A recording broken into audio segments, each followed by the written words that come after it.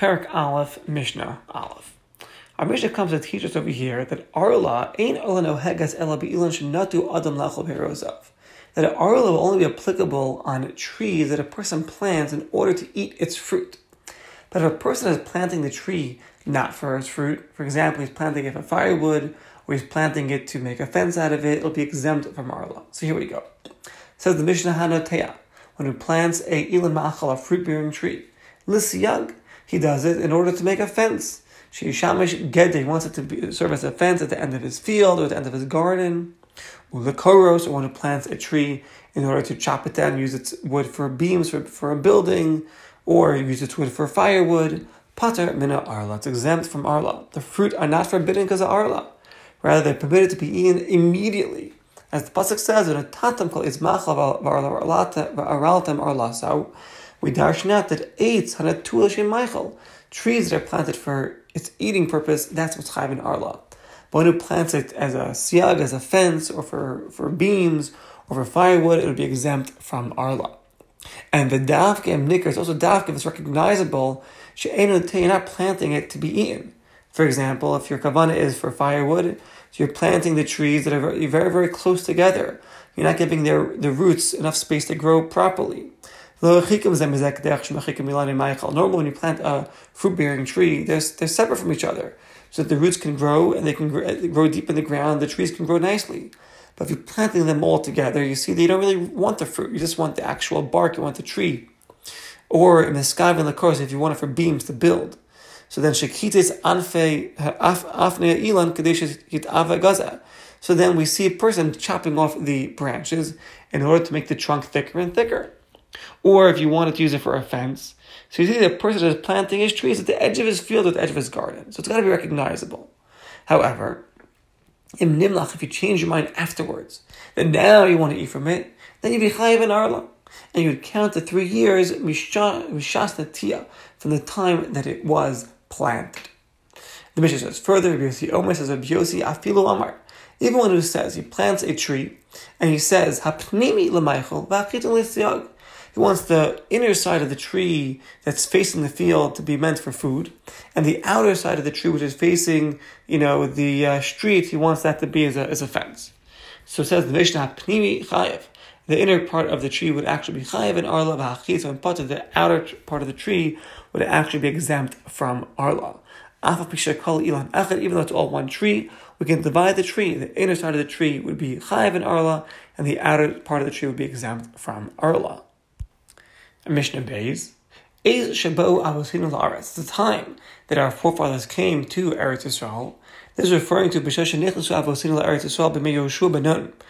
the times of Yehoshua ben Nun. So matzah natua, if they found a tree that was planted already, ilan shematzah natua, so pater, it would be exempt from arla, because the pasuk says v'chisavayu ela aretz v'tatam kol eitz machal. When you come to Eretz Yisrael and you plant a tree, so who's planting it? You got to plant it. This comes to exclude the trees that were planted before by the Goyim. So those would be exempt.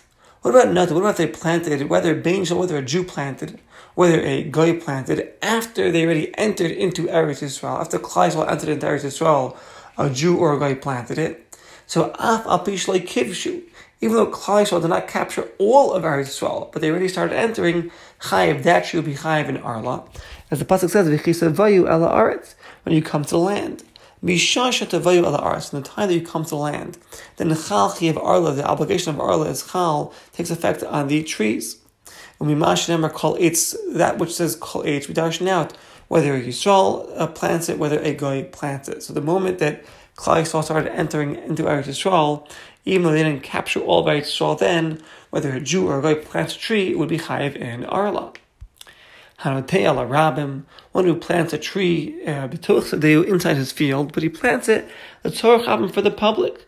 Sheichu kulam mipirosav, everyone should eat from his fruit. Uki'ilu hefker as pirosav, it's as if he's making his fruit hefker. He plants it in his field, but he says anyone can eat from it. Chayiv, it's still chayiv in arla. As the pasuk says, and you will plant. Afilu rabim, learn out even for the public, as long as you're planting it, it's chayiv in arla. Now that's the opinion of Tanakama. Rabbi Yehuda he'll exempt it from arla, because the pasuk says that yiyu lechem arilam, it should be for you arla. Rabbi Yehuda holds sheish kind of riboy, the achar riboy. There's a riboy achar riboy. When you have a riboy after riboy and inclusion after inclusion, it's just coming to exclude. And therefore he says if you're planting it for the public, it'll be exempt from Arla, though the halacha does not follow like Rabbi Yehuda. Now this case is all where he was planting in his own field for the public. What about Hanteya B'Shus Rab? What about one who plants in a public domain, l'tzarach atzmo, for himself? Or V'hanachri Shenata, a guy that plants. So some Farshim explain this is referring to a guy, Shenata, plants in the field of a Jew. Shenata B'Sadeu Shal Yisrael. Or others explain, Afilu Nata La'atmo, even if he planted it for himself. Or B'Hagazlan Shenata, a thief that plants. B'Sada Shegazal, he plants in a field that he stole. V'hanoteya B'Sfina, one who plants on a boat. So even though the boat has no pores in it. If Mishal Cheres, so the boat is made out of earthenware. So Hashroshim, the roots, Mefafim, they'll burst through the earthenware, Derech HaCheres, and they'll take nutrients from the ground.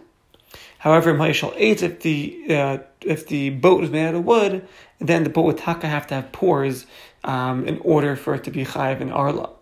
So, and then the last case is Ve'ole Me'elav, or one who has a tree, Shetzamach Ba'al, sprouted and grew Me'elav on its own, in his domain, in the Shiyachid. All of these cases, chayiv ba'arla or chayiv in arla, that the fruit during the first 3 years would be aser ba'achila ubahana, like regular arla, then tiyasu asur mishum arla. They'll be aser because of arla.